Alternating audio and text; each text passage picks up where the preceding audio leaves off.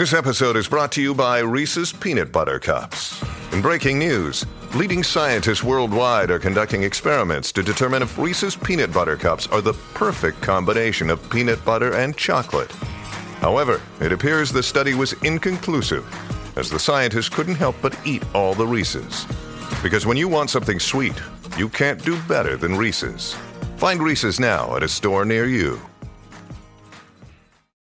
Hey, it's Ryan Reynolds, and I'm here with Keith, co-star of my upcoming film, If, only in theaters May 17th. Do you want to tell people the big news?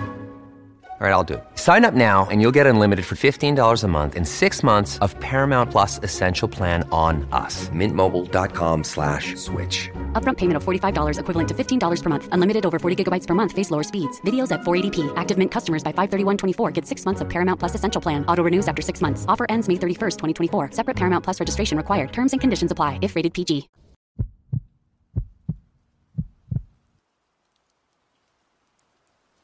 My name is Tom Owens. I am a retired worker for the Department of Agriculture, and I'm here to share with you a story that has been the source of much anxiety, many questions, and more sleepless nights than I would care to think about. This is but one of the strange things that happened to me during my time working as a timber and silviculture tech for the Forestry Service in Indiana. For a long time, I have held my silence about what happened in fear of what may become of me if I decide to tell this story. I was forced to sign paperwork stating I would forever keep it a secret. Well, today that silence will be broken.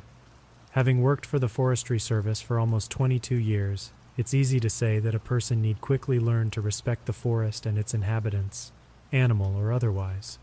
A lot of the work involved would probably seem like pretty mundane things, such as marking out trees for timber and preparing locations for seeding and tree planting. A lot of my time was spent alone or in small groups. Bizarre things happened to me in both of those situations, and I can assure you that the feeling of safety in numbers really did not apply in my experience.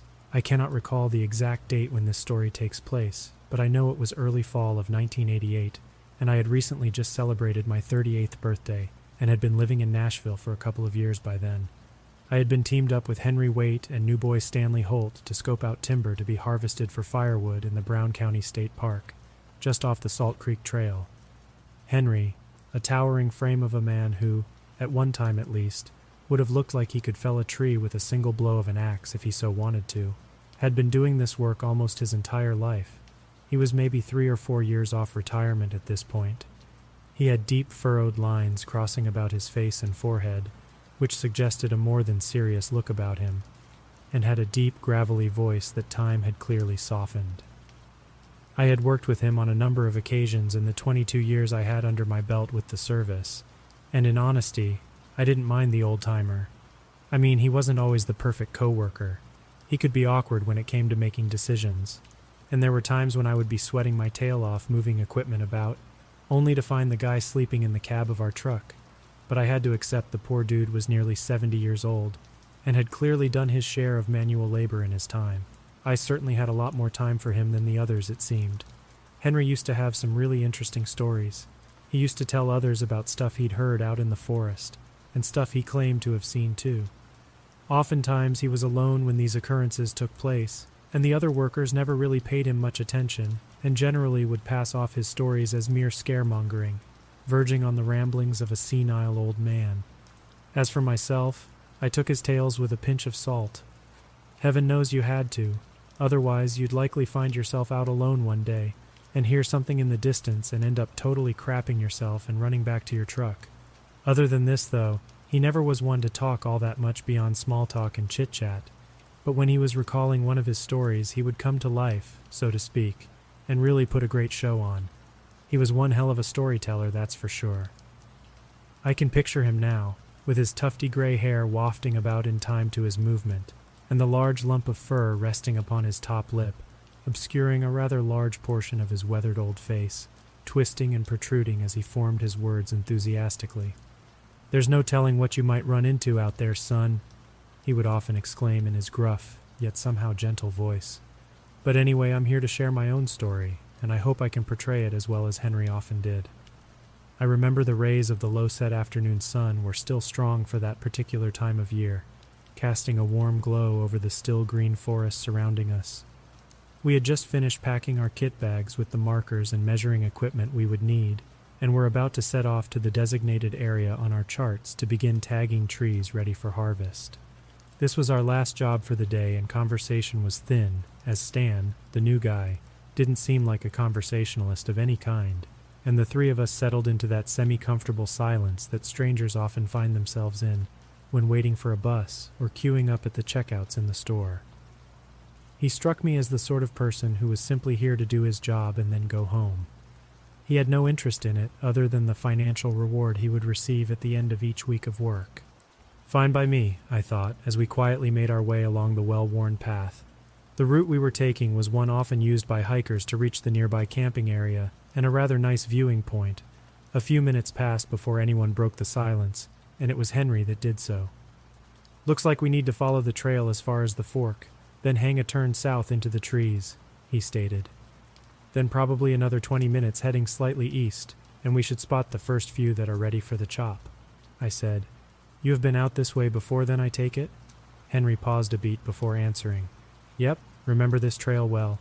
Been a few years, mind you," and he gave me a quick glance over his shoulder.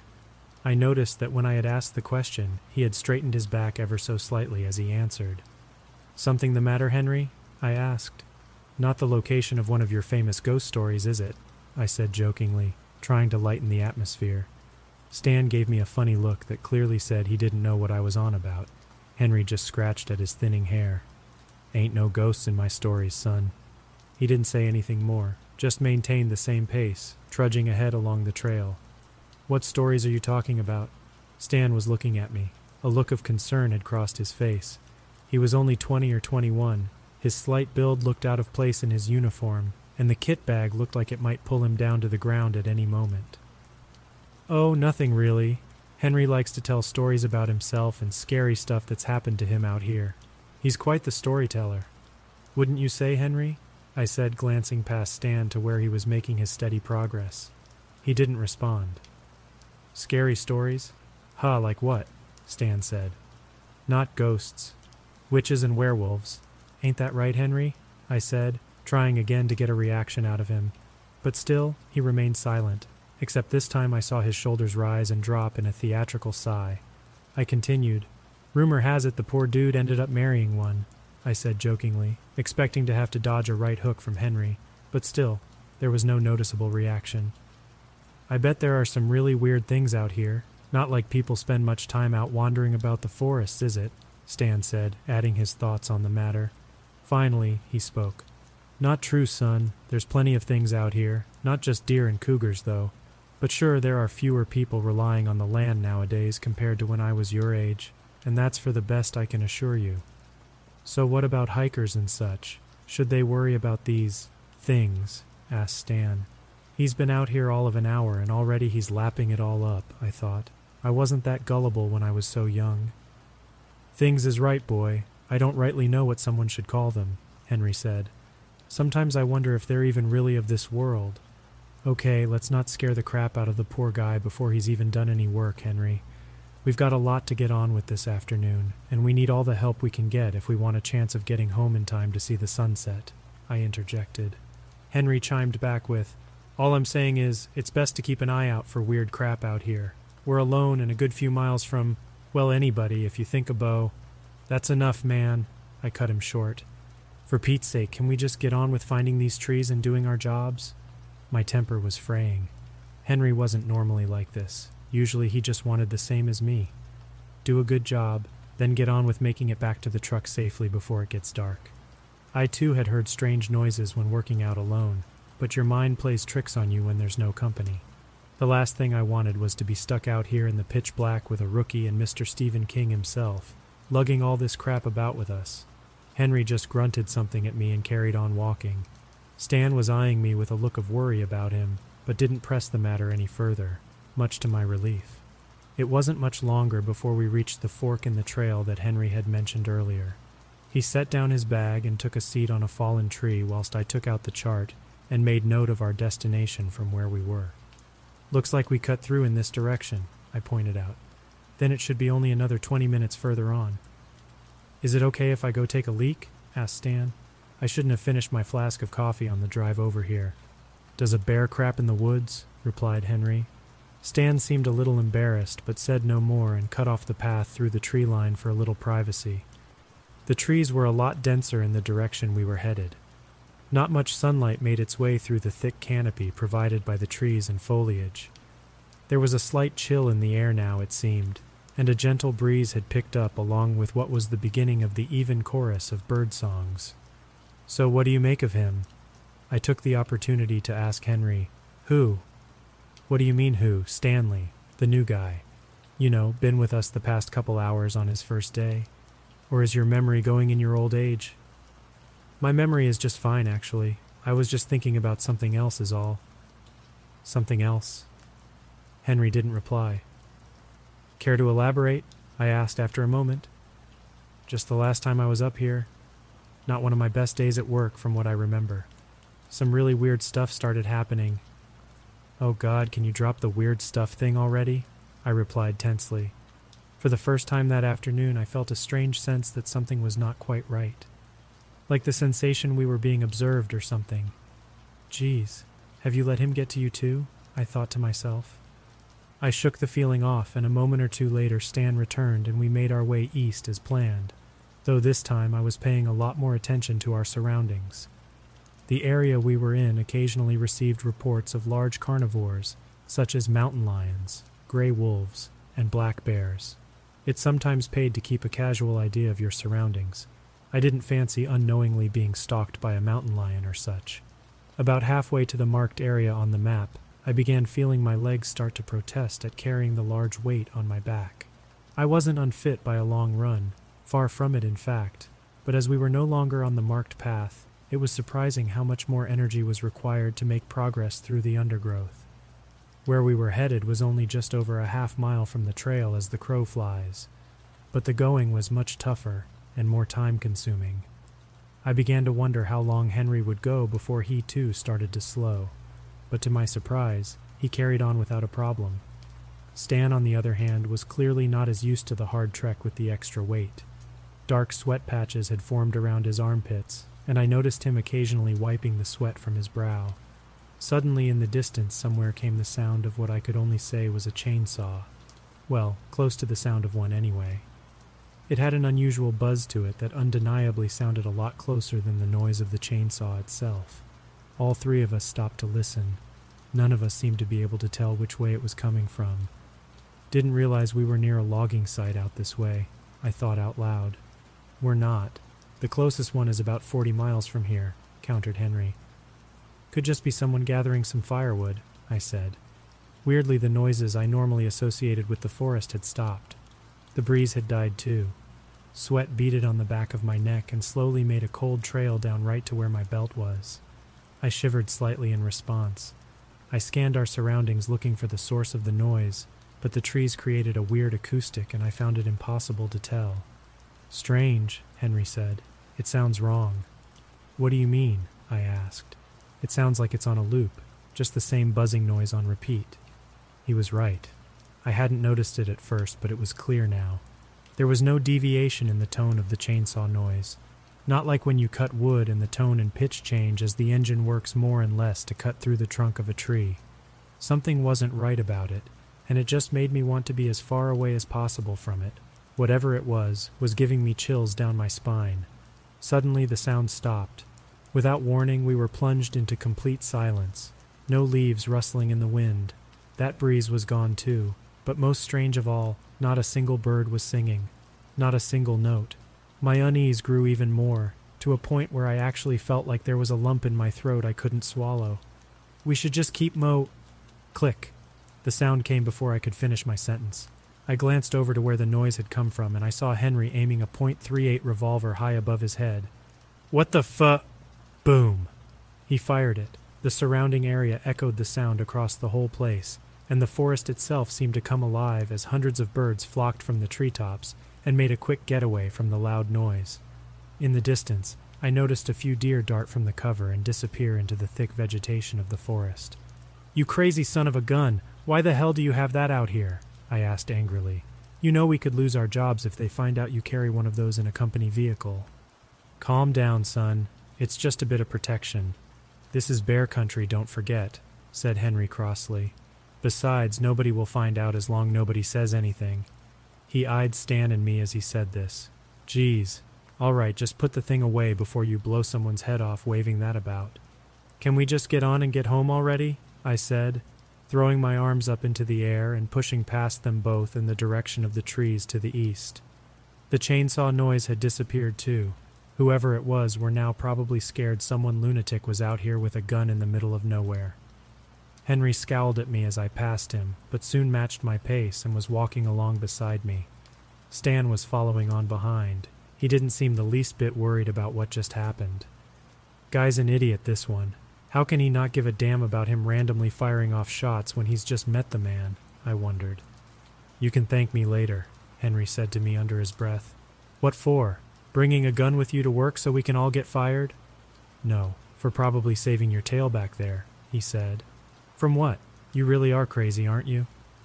They have been following us for a while now.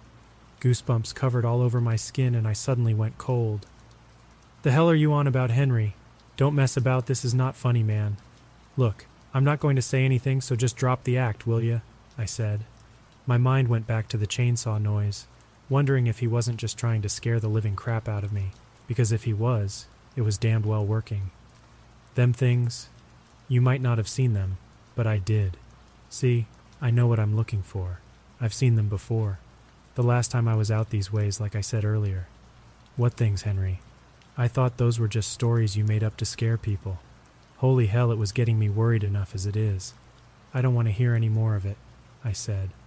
"Look, all I know is that they mean bad trouble. They aren't natural, whatever they are.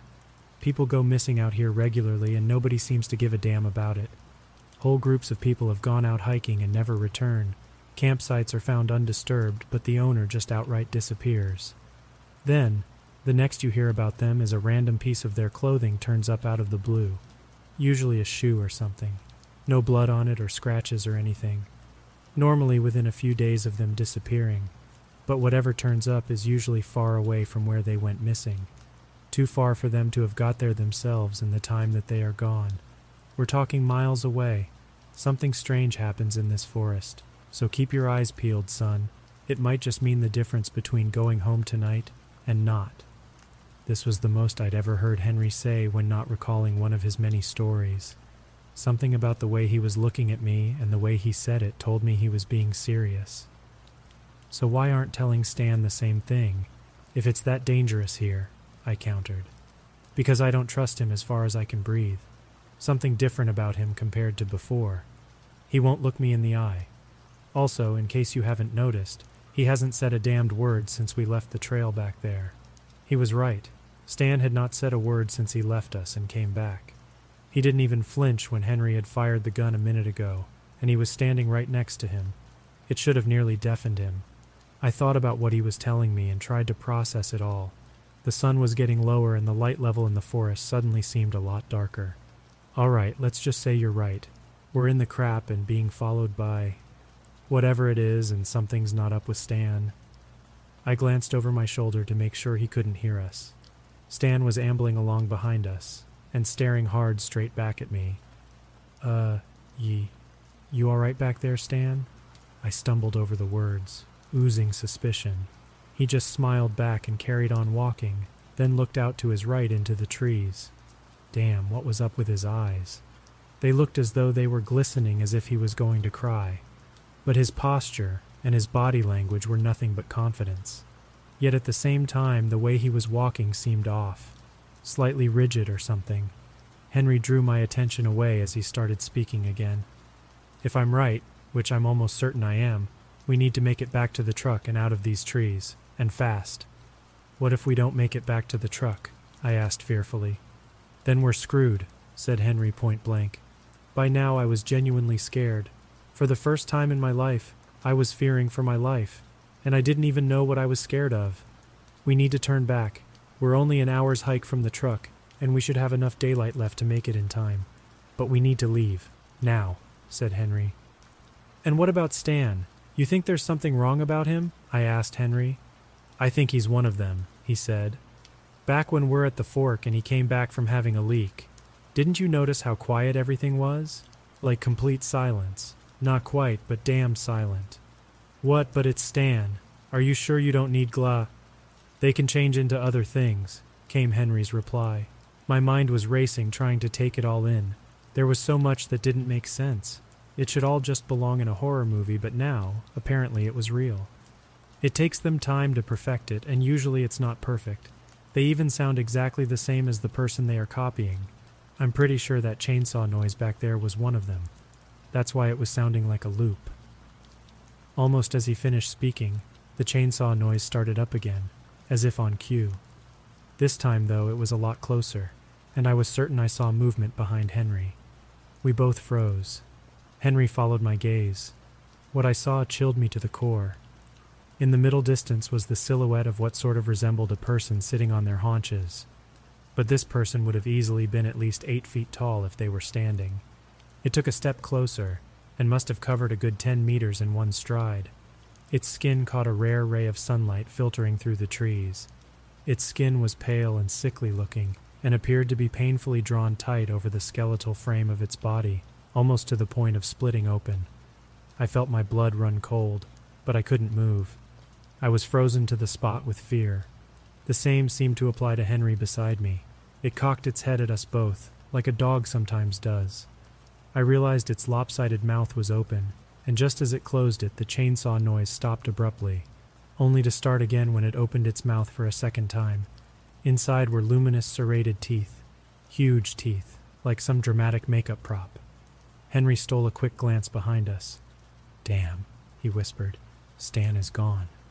"What the hell?" I stammered, but I couldn't tear my gaze away from this thing. It was like it was staring straight into my very being. Suddenly it closed and opened its mouth again. This time, instead of the chainsaw, it emitted a loud and clear click. Henry looked down at the revolver in his waistband. "Holy crap, it's mimicking the noises we've been making," he said. Almost instantly, the creature lurched forward towards us at an incredible speed, but on all fours, bounding over a fallen tree half its own height like it was nothing. "Run!" I bellowed. I took off without looking back to check if Henry or the creature was following. I could hear branches breaking behind me, which I'm sure must have been him. As off to my side, I could hear the same, only a lot louder, as if whole trees were being snapped in half. I ran for my dear life, as fast as my legs would carry me. I dropped the heavy bag that was weighing me down, expensive gear crashing to the floor. Damn it, I don't care how much it's worth, I thought. The chainsaw noise was underway again, getting nearer and faster as I broke back onto the Salt Creek Trail. My feet pounded the dirt beneath me as I pleaded with my legs to move faster. I suddenly was hit by what I could only describe as a wall of stench. The smell of rotting flesh was unmistakable, making me retch bile into my own mouth and burning my throat at the same time. I looked off to my side, and to my horror the beast was getting closer, bounding through the trees just a few meters off. It locked eyes with me and I nearly stumbled. The thing was smiling at me, showing off row after row of unimaginably jagged, sharp teeth. It opened its mouth and let off an animalistic screech that was high-pitched and shrill, but reverberated around inside my body at the same time. I could hear Henry behind me, somehow keeping pace somehow. He was keeping up even though he was in his 60s, and we must have covered most of a mile by now. My own lungs were on fire, and I could feel the burning in my legs start to become too much to push through. I was running on pure adrenaline and fear. I rounded the last corner before the small clearing, where we had parked the truck earlier. Just a bit further, and I was free of this nightmare. As I crested the small hill leading into the car park, my heart sank. There was no truck. There wasn't even a car park. Just another seemingly endless trail. My mind worked overtime trying to figure out if I had made a wrong turn. I was sure I hadn't. There was only one trail anywhere near here, and it was the only one in and out of the forest for miles around. I could hear the creature gaining on me. I dared not look into the trees again to see how close it was. My thoughts changed instantly as I heard the unmistakable noise of someone stumbling behind me. "Oh, crap. Ugh." Henry had fallen. I skidded to a halt and swung around to grab him. "No, keep going," he yelled at me. I hesitated for a split second. No, I can't leave him, I thought. But it was all the time the thing needed. Before I could take one step in Henry's direction, it was upon him. It pinned him face down into the dirt as it looked up at me. Its face was different. It looked like some kind of wolf, but with the torso of a man. What would have been its rear legs were also that of a wolf. Only this thing was standing up now and was at least 7 or 8 feet tall. All I could smell was rotting flesh, so strong it was making me want to puke again. My mind tried to make sense of it all. Had it changed shape again? I asked myself. The creature opened its wide mouth and let off a horrific screech before leaping away with Henry in its clutches into the tree line. As I stood there dumbfounded, I heard a wet squelching and cracking sound accompanied by a terrible guttural scream. He was dead. Henry was dead. Before I could even process that he was gone, taken by some damned creature, I head the chainsaw off to my side again. Tree branches started thumping and cracking as something made its way to where I was, and fast. There must have been more than one, I realized. I took off again, not even time to think about what savage end Henry must have met. Hell, I didn't even want to try to imagine it. As fast as my legs would carry me, I headed further along the trail that should have taken me back to the truck and to safety.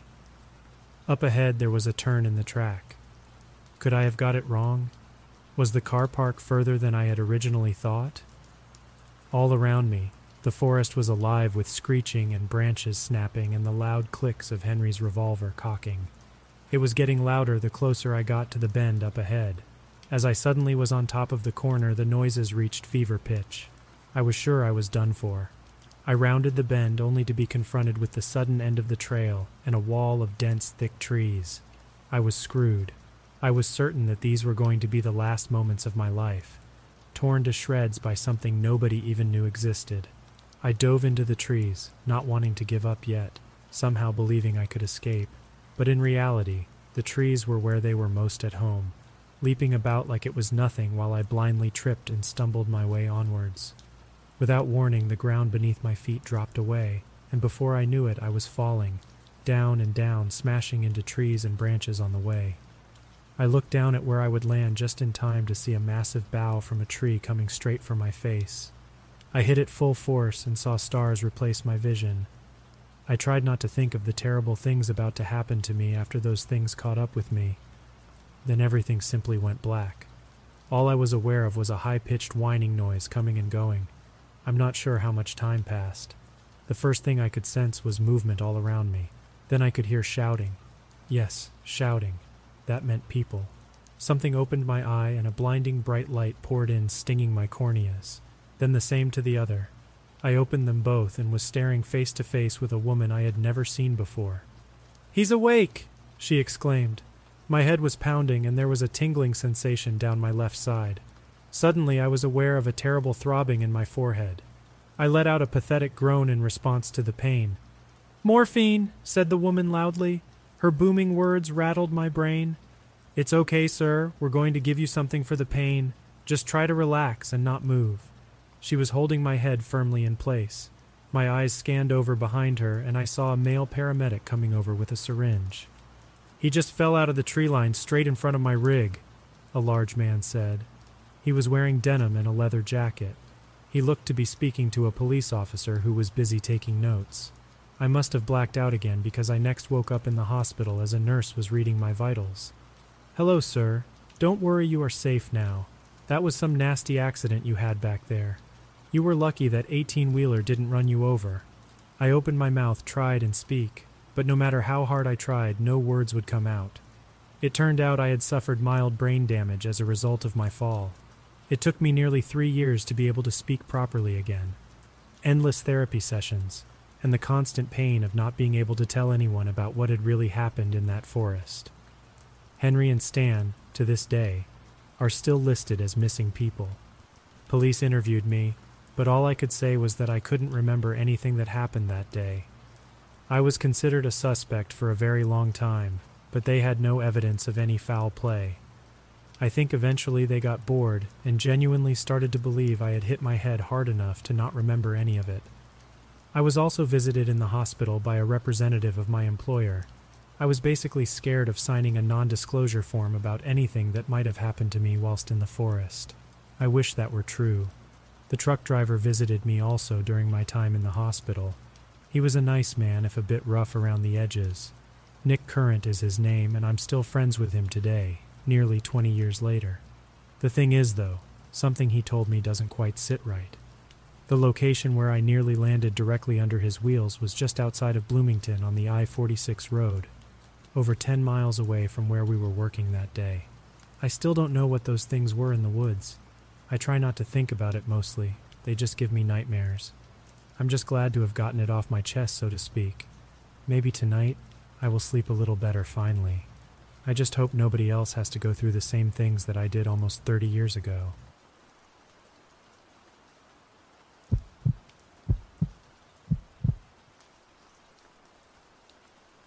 I've always felt more at home in the wild expanses of Montana than anywhere else. The crisp air, the scent of pine and earth, the clear, star-filled nights. They're a part of who I am. My name is Robert Blake, a park ranger. At least that's what I used to be. The day that changed everything started out just like any other. The sun painted a golden hue over the morning sky, casting long shadows over the landscape. But the call I received that day was anything but ordinary. Lisa, a young hiker with a taste for the path less traveled, had gone missing. With a sense of determination coursing through me, I prepared myself for the search. It wasn't the first time I had been tasked with finding a lost soul in the wild, and I intended to bring Lisa back, just like all the others before her. I packed my gear, checked my compass, and set out towards the unexplored region where Lisa was last seen, a remote, barely touched part of the park that folks around here tend to avoid. As my boots crunched through the carpet of pine needles, a chill gripped me, unnatural for the season. The forest stood tall and dense, its quietness oddly unsettling. Usually the forest echoed with life, birds singing, leaves rustling, the murmur of a distant creek. That day the silence was profound, an orchestra with no conductor.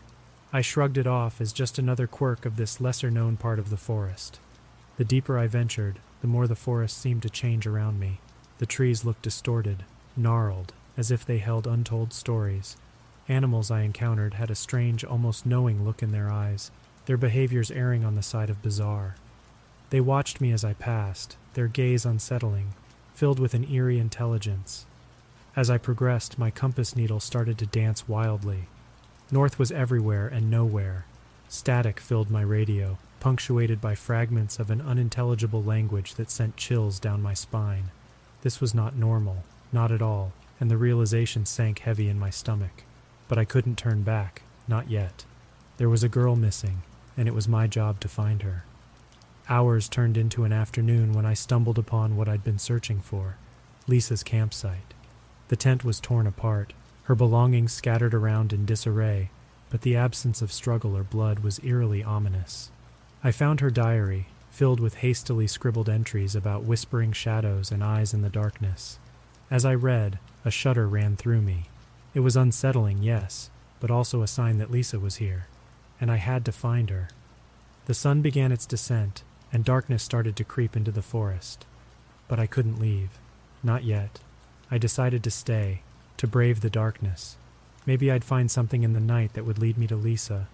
Looking back, I see now that it wasn't the wisest decision, but at that moment, all I knew was I couldn't leave Lisa alone in this eerie forest. So I stayed, oblivious to the terror that the night would bring.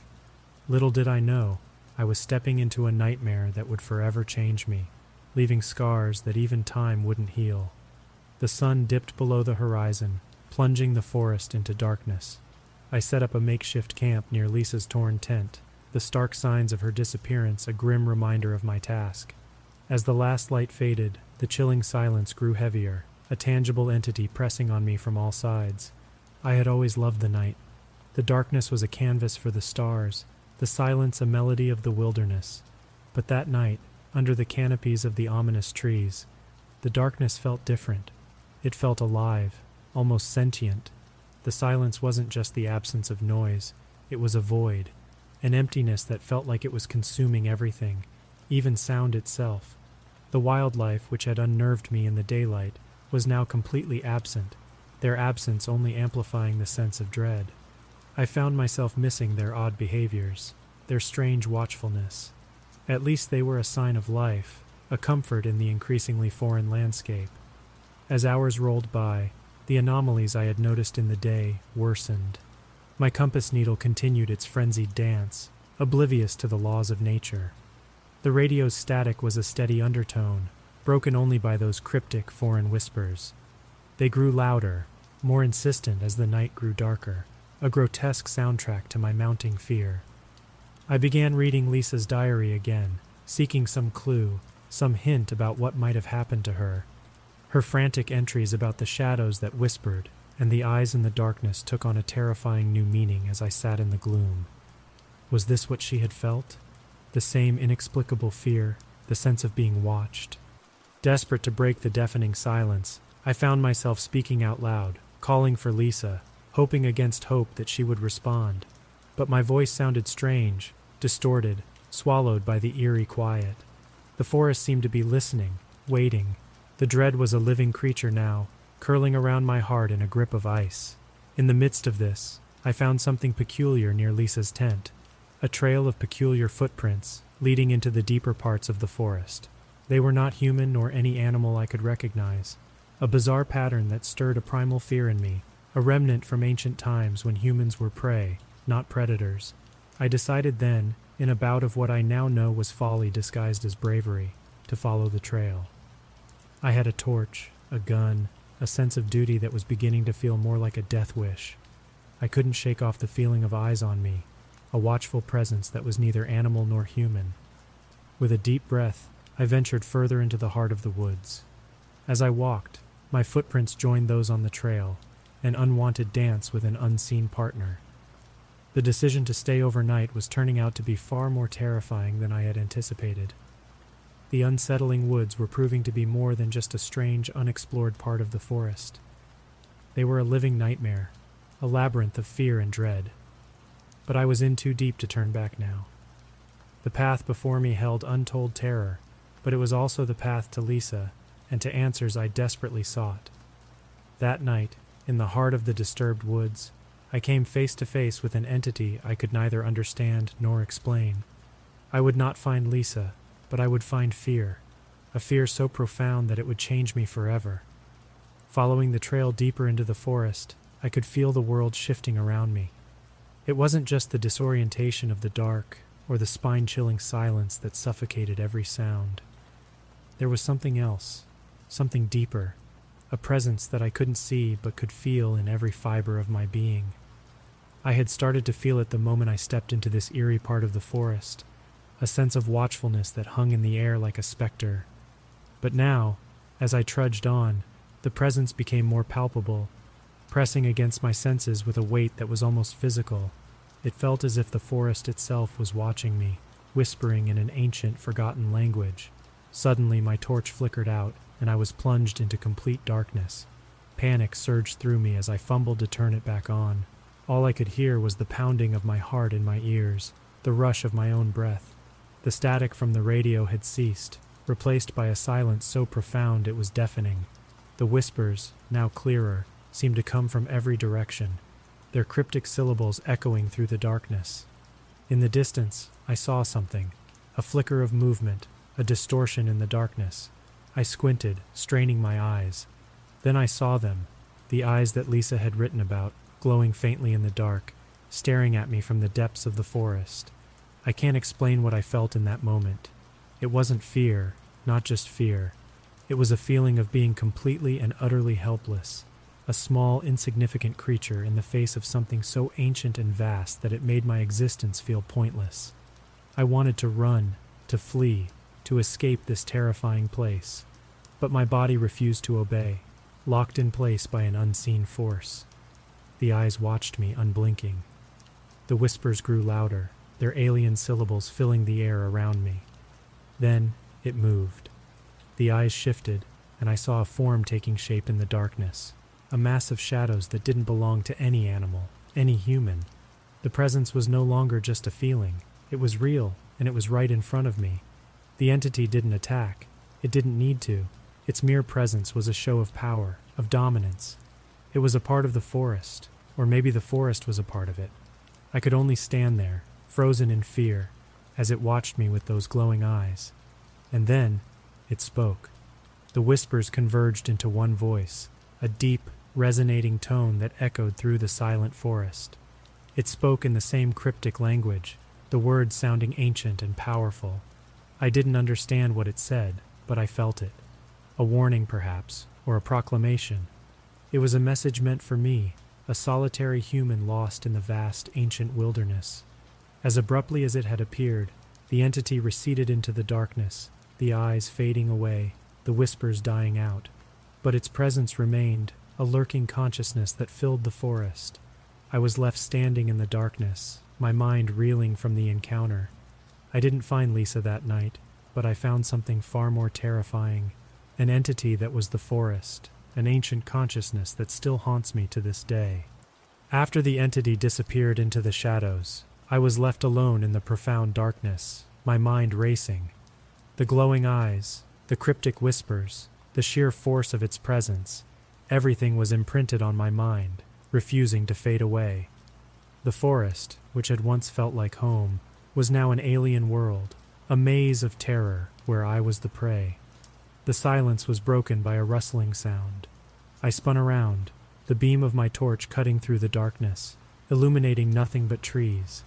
The whispers had died down, but a new sound filled the air, a low hum, vibrating through the very ground beneath me.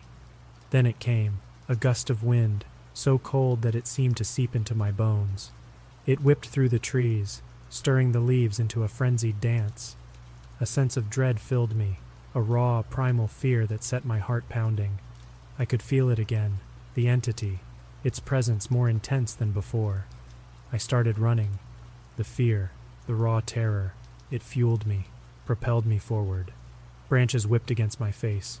Roots seemed to rise to trip me up, but I didn't stop. I ran, my breath coming out in ragged gasps, the cold air stinging my lungs. Behind me I could hear it, the entity. It wasn't a sound, not really. It was the whispers, the hum, the wind, everything merging into a dreadful symphony that seemed to follow me. I could feel its eyes on me, a predator watching its prey. I didn't know where I was going. My compass was useless, spinning wildly. My torch was a feeble defense against the all-encompassing darkness. All I knew was that I had to get away, get out of this terrifying place. After what felt like an eternity, I saw it, a glimmer of light in the distance. The sun was rising, painting the sky with hues of orange and pink. I ran towards it, my entire being focused on escaping the darkness, escaping the entity. As I emerged from the forest, the sun's rays hit me, warm and reassuring. I collapsed onto the grass, my lungs heaving, my body screaming from the exertion. Behind me the forest stood silent, a stark silhouette against the dawn sky. The entity didn't follow me out of the forest. Maybe it couldn't, or maybe it chose not to. But even as I lay there watching the sun rise, I could still feel it. Its presence was like a shadow, a dark imprint on my consciousness. I never went back into the forest after that. The memory of that night, the terror, the entity, it was too much. I still have nightmares, dreams where I am back in the forest, being chased by the entity, its glowing eyes watching me from the darkness. The forest was my home, my sanctuary. But that night, it turned into a terrifying labyrinth, a place of fear and nightmares. It was a reminder that there are things in this world that we cannot understand, cannot explain, entities that are as old as the forest itself, lurking in the shadows, watching, waiting. The morning after the encounter with the entity, I was a changed man. I had ventured into the forest as a park ranger, confident and fearless, only to emerge as a shell of my former self, broken and terrified. As the sun rose higher, painting the world in shades of light, I hobbled back to the ranger station. Every step away from the forest felt like a victory, a triumph over the unspeakable terror that lurked within its depths.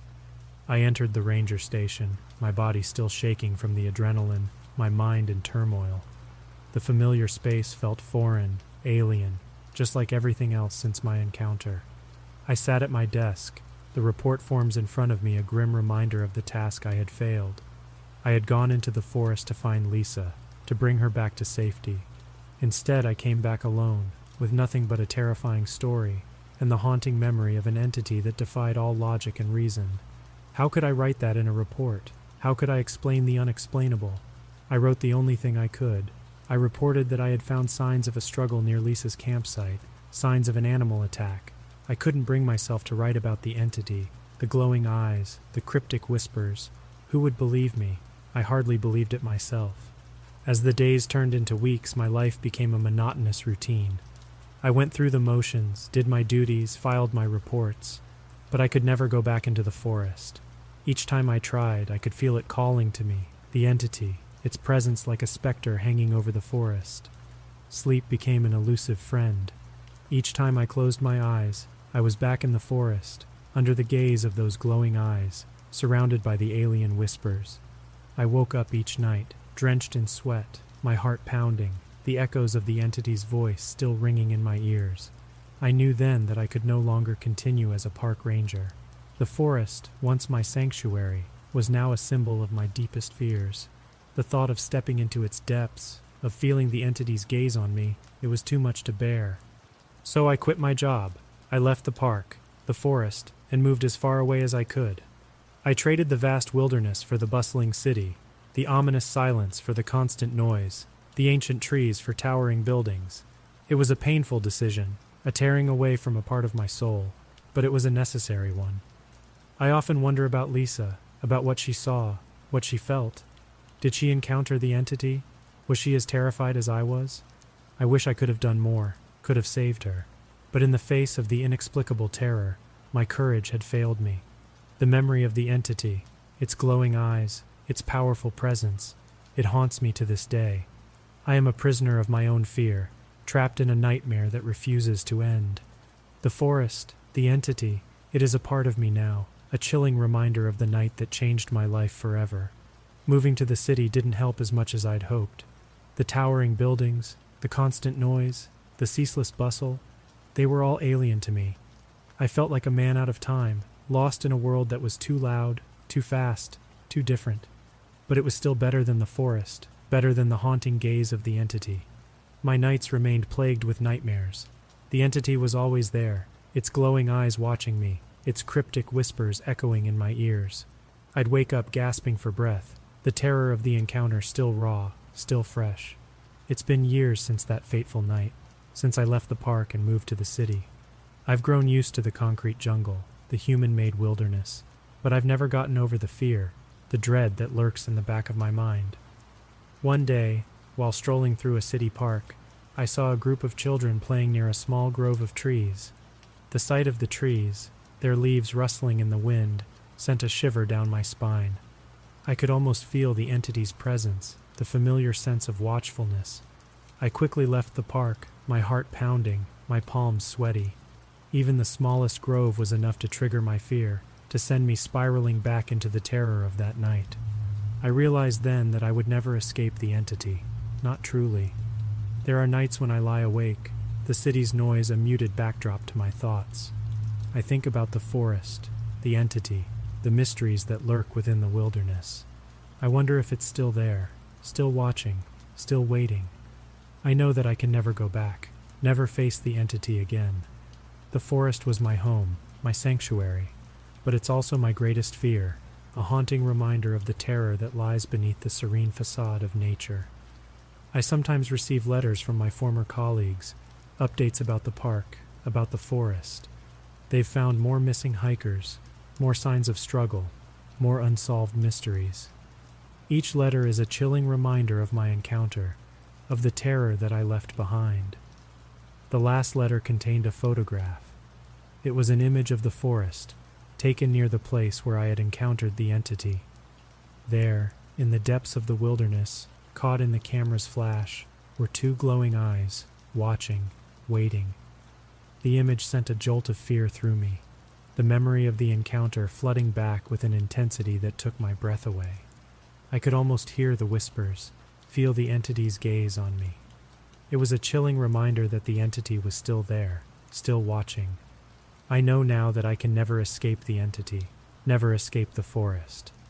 Even here, in the heart of the city, I can feel it. Its presence is a constant specter, a chilling shadow that haunts my every moment. I am forever marked by the entity, forever haunted by the terror of the forest. As I look out at the city skyline, the forest memory looms in my mind, a reminder of the terror that lurks in the wilderness, the ancient entity that watches and waits. My sanctuary, my home, is now my forever nightmare.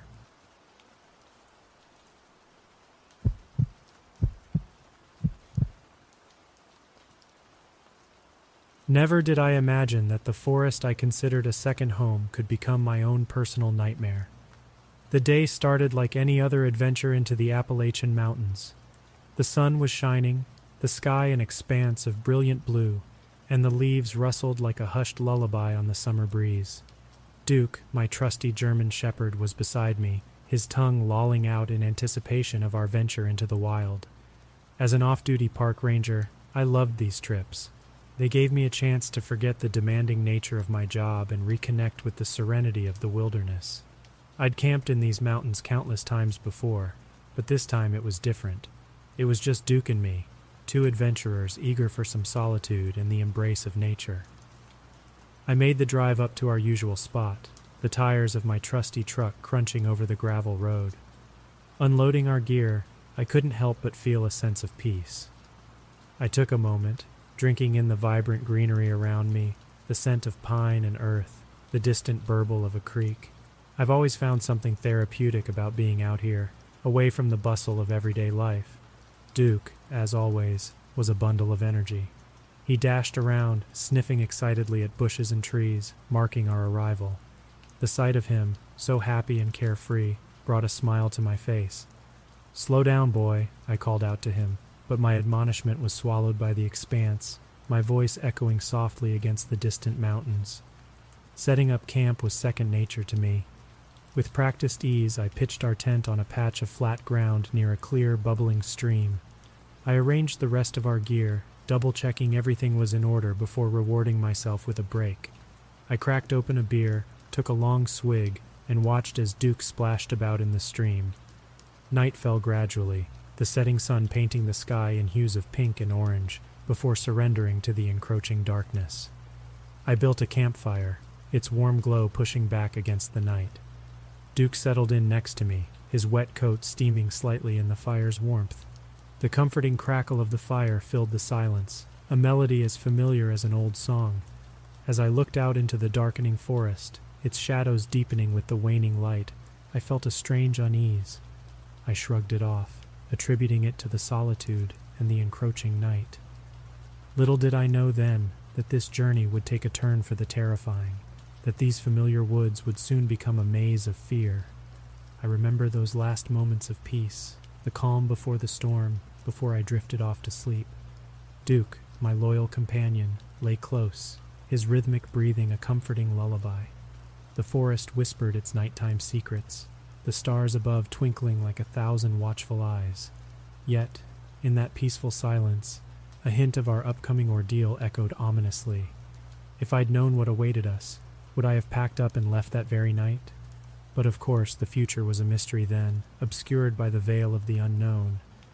Unaware of the nightmares that awaited us, Duke and I fell asleep to the symphony of the wild, blissfully ignorant of the horrors the following days held. Morning broke with a strange stillness, the usual chorus of birdsong muted, as if the wilderness itself was holding its breath. The first pangs of unease fluttered in my gut, but I shook it off, blaming it on a rough night's sleep. I went about my morning routine, brewing strong coffee over the campfire and sharing breakfast with Duke, who seemed his usual energetic self. Yet, as the day unfolded, an odd disquiet seeped into my bones. Time felt distorted, elastic. Hours seemed to compress into minutes. One moment, the sun was high in the sky, casting long, dappled shadows through the canopy, and the next, the afternoon was already waning, a cool breeze rustling through the trees.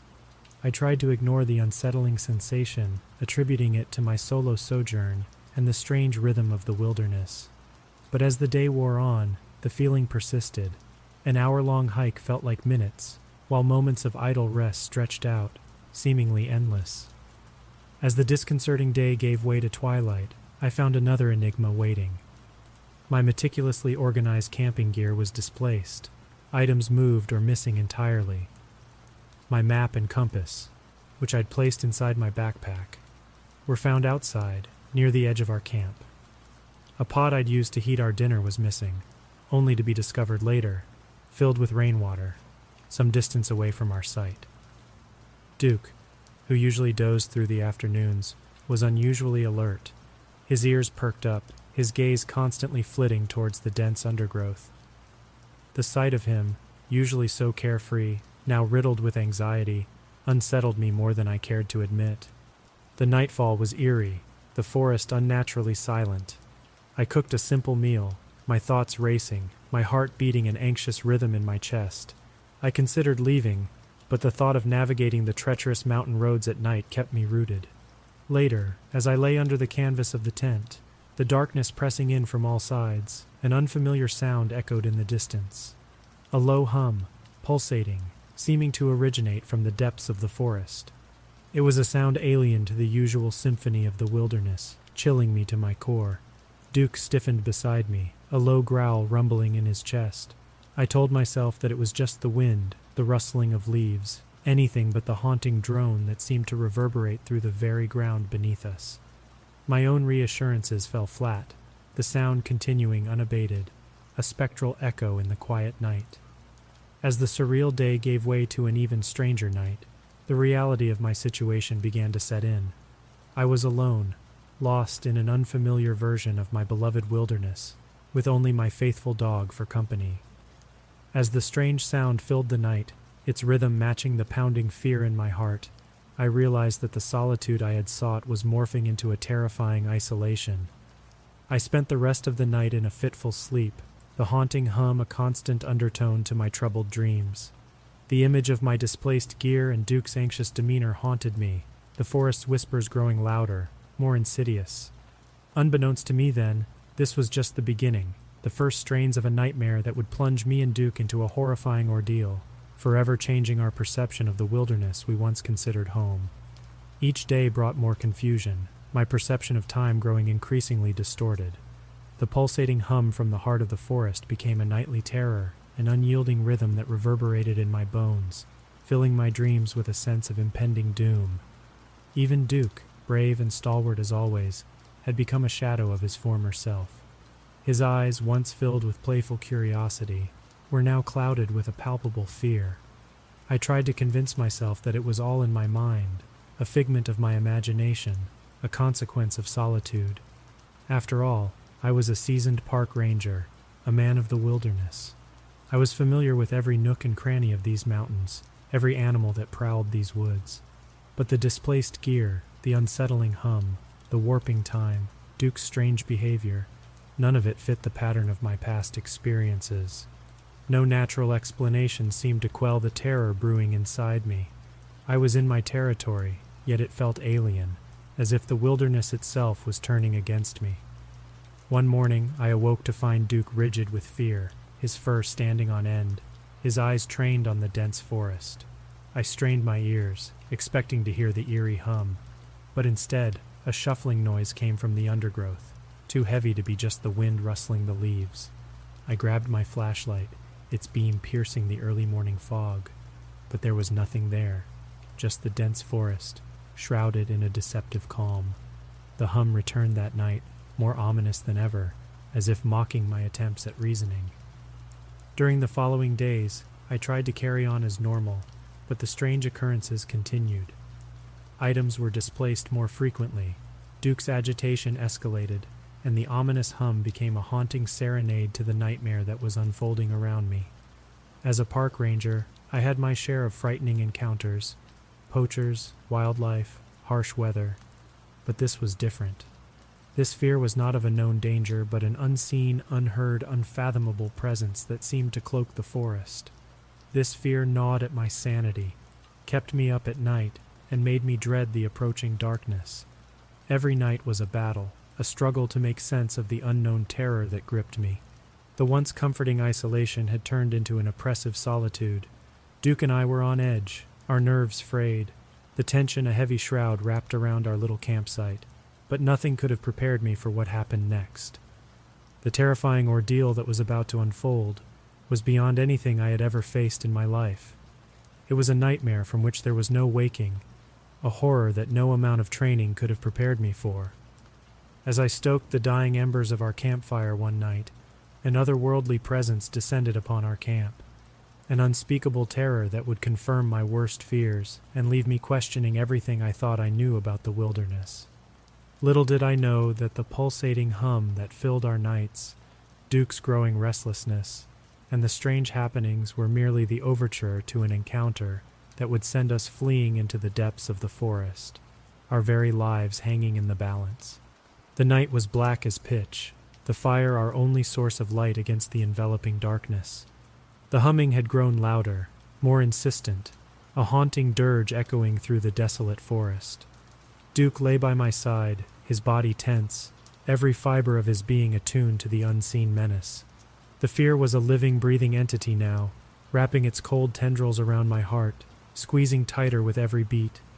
I found myself staring into the shadows, my mind churning with horrifying possibilities.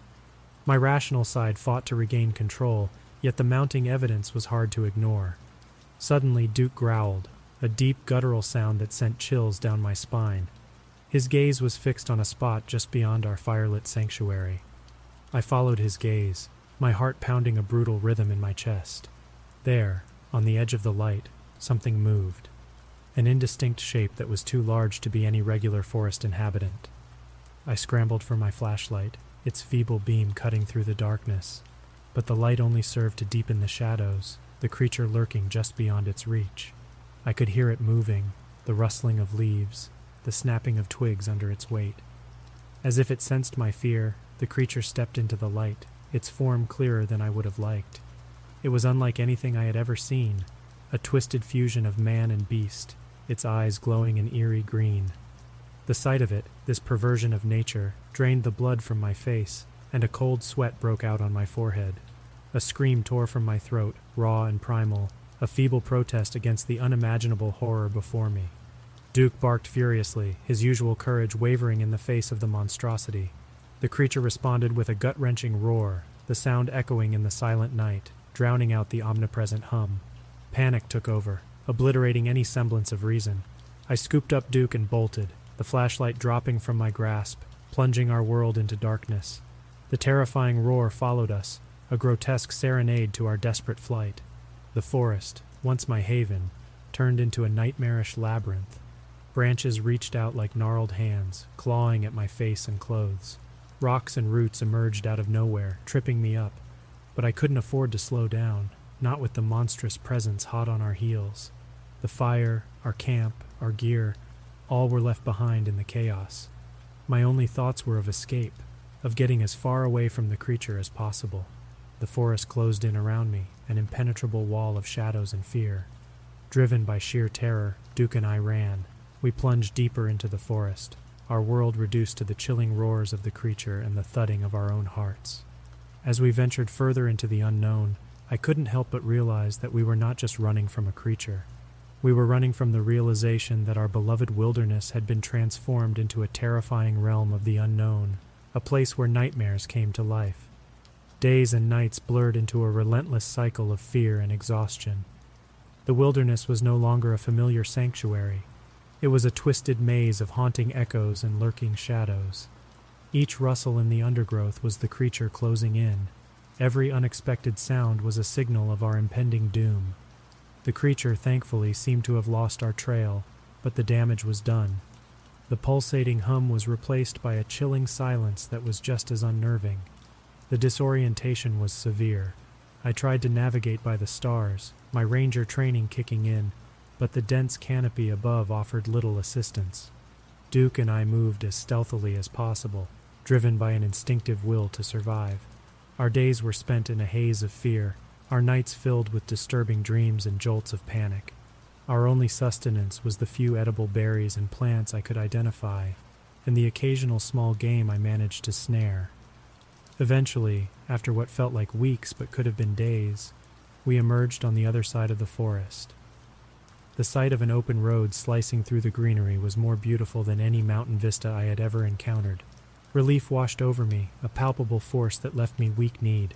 Duke seemed to share my sentiment, his tail wagging for the first time in days. We staggered onto the road, our bodies battered, our spirits barely holding on. I tried to wave down the first vehicle I saw, but the driver, probably spooked by my disheveled appearance, sped away. My heart sank. but I gathered what little energy I had left and prepared to try again. The next car, however, was a different story. The driver, a middle-aged man with kind eyes, pulled over and rolled down his window. After explaining our predicament in a hoarse whisper, he readily agreed to take us back to my vehicle. The drive back was a surreal experience. Sitting in the passenger seat, with Duke's head resting on my lap, I watched the familiar landscapes whiz by, a stark contrast to the alien nightmare we had just escaped from. When we reached my parked vehicle, I thanked the driver profusely, promising to pay his kindness forward. As Duke and I climbed into the car, the man gave us a sympathetic smile and drove away. As I turned the key in the ignition, I took a moment to process everything we had gone through. The safety of the car felt like a cocoon, shielding us from the horror we had left behind. I stared at the rearview mirror, half expecting to see the creature emerge from the forest. But there was nothing, just the whispering trees swaying in the breeze. We drove away in silence, the echoing roar of the creature still ringing in my ears, a chilling reminder of the nightmare we had survived. The hum may have subsided, the displaced gear was now a distant memory, but the terrifying creature and its haunting presence were forever seared into my consciousness. Little did I know that the horror wasn't over, not by a long shot. The most chilling revelation was yet to come. I returned to my cabin at the edge of the park, a safe haven I never thought I'd see again. Duke and I were silent wrecks, our minds grappling with the terrifying ordeal we had barely survived. The comfort of a hot shower and a soft bed seemed a world away from the nightmare we had fled. After ensuring Duke was settled in, I ventured out to report my encounter to the local authorities. The disbelief was palpable as I recounted my experience, the creature, the hum, the displaced gear. I had expected skepticism, but the outright dismissal stung. Days turned into weeks, but the memories of the creature and the forest were as fresh as ever. Duke and I were forever altered by the experience, our once adventurous spirits replaced by a lingering dread. But the most terrifying part was yet to come. One night as I lay tossing and turning, a familiar sound pierced the silence. The hum. It was faint, almost imperceptible, but unmistakably the same ominous sound that had haunted our camping expedition. A cold fear gripped my heart. Duke's low growl confirmed my worst fears. I shot up in bed, my eyes scanning the darkness outside the window. But there was nothing, just the quiet, isolated landscape bathed in moonlight. But the hum persisted, a spectral symphony to my spiraling terror. That's when I noticed it. The flashlight, the same one I had dropped in our panicked flight, was lying on my bedside table. Its presence was impossible, a chilling testament to the inescapable horror that had followed us back. The forest, the creature, the terrifying ordeal. It was all right here in my supposed safe haven. The familiar objects in the cabin suddenly felt alien, menacing. I glanced at Duke, his eyes mirroring my fear. We were not safe. We had not escaped. The nightmare was not confined to the wilderness. It had followed us back, marking our existence with its horrifying presence. That night, sleep eluded me. The hum seemed to grow louder with each passing minute, an ominous lullaby for the dawn that never seemed to come.